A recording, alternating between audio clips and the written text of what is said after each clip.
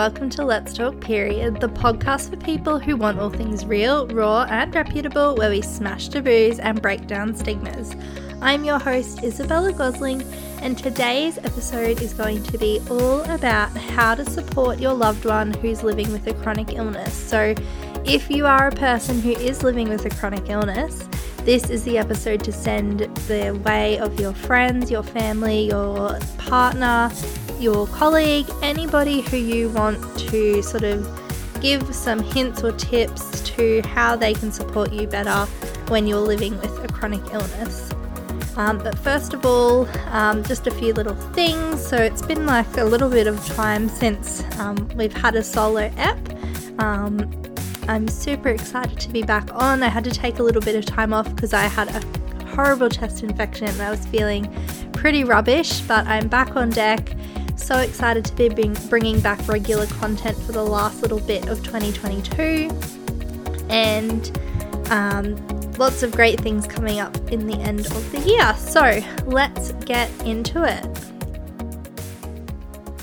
Alrighty, so tip number 1 is just listening to the person who is living with that chronic illness. So taking the time, if they have chosen to disclose what they are living with or what they're currently experiencing, just stopping, taking that time to listen, not trying to provide solutions or criticisms or feedback or anything like that, but just actually listening to what they're saying. So if you're a new partner maybe, and this is the first time someone is sort of opening up about their illness, so maybe they've been living with endo and adeno for quite a while and they've decided to share more about that, just listening and being there for them, because it can be a really vulnerable experience sharing something like that with someone for the first time.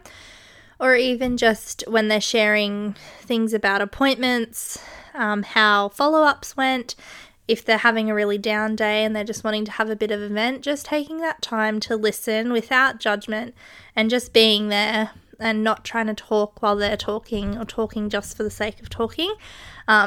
Just listening to what they're saying, and then once you've heard everything, and if they do have a conundrum or they're in a really shitty mental state or something and they have vented, and then you can ask maybe like, do you want advice, or do you just want, a vent? Do you want solutions? Because when you are venting and you're not feeling amazing, or you've just offloaded a bunch of info, the last thing you might want is actually somebody proactively giving you advice and suggestions and help.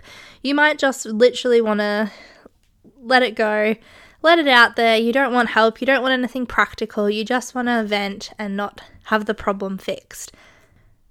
Okay, so tip number 2 is to try and go along to appointments with your partner, friend, family member, whoever it is.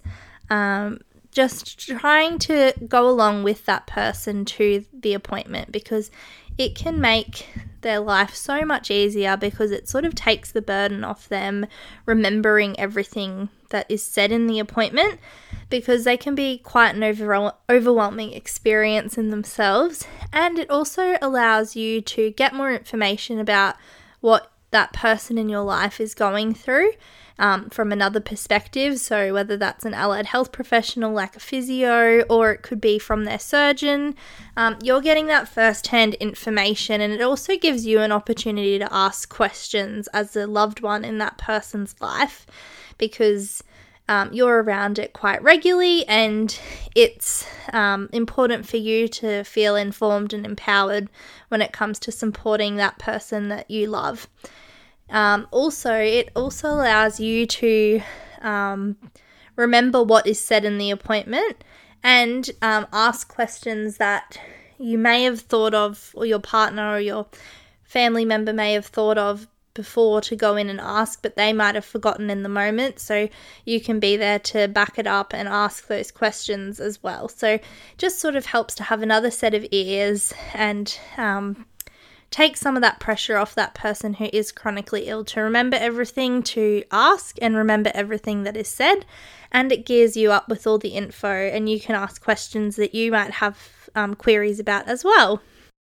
Okay, so tip number 3 is all about having a game plan or a strategy for when your partner, loved one, family member has a flare-up or a crisis. So these are practical things that you know helps that loved one when they are in a time of need where they just do not have the energy to think or do things for themselves and they can't really communicate to their best, and these are the go-to things that you do. So figuring out what works best for your person. So that could be, do you need to heat up a hot pack? Do you need to get certain medications ready? Do you need to run a bath? Do you need to cook dinner? Do you need to put the washing on? Do you need to veg out and have the couch ready or comfy? Do you need to have, different things that work for them? So your person will know sort of like what helps them most. Do you need to have a foam roller to stretch it out? Do you need one of the spiky balls to release tension? Do you need to grab the TENS machine? All of those things that, are go-tos that you can't really think of in the moment that might help your loved one. And also that way, you're not sitting there as that support person, not knowing what to do, feeling really helpless and upset because, you've actually done something to be helpful and you've got those go-to things that you can do when a flare-up does happen.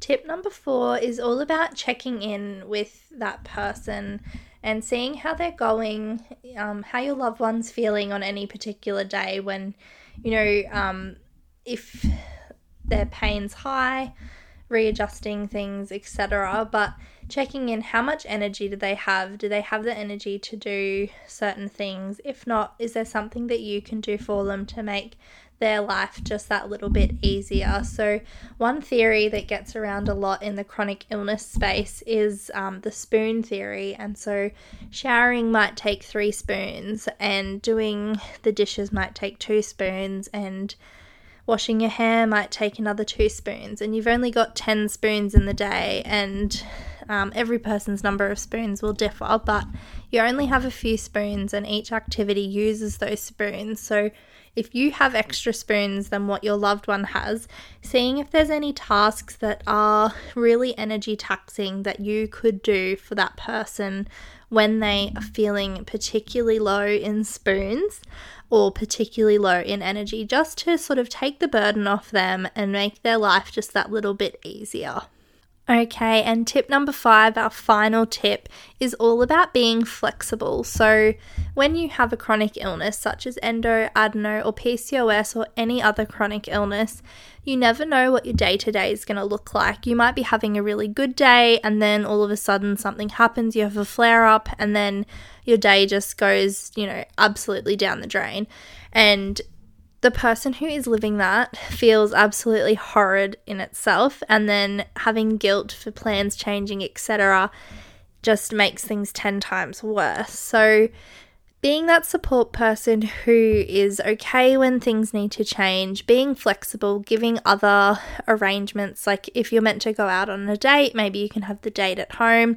If you're meant to catch up with your daughter, maybe you could just have a coffee at home. Or if you're meant to go out to the movies, maybe you could reschedule it, etc., etc. Just being flexible around plans, being flexible around things just makes things a lot easier for us and makes that person feel much less guilty because there's already so much guilt around changing those plans. So they are the top 5 tips for how to support a loved one with a chronic illness.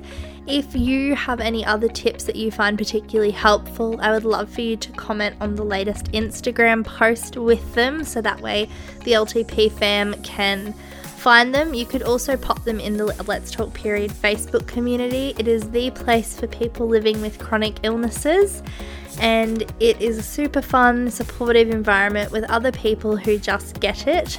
You can search LTP community or Let's Talk Period community on Facebook, or the link is in the show notes.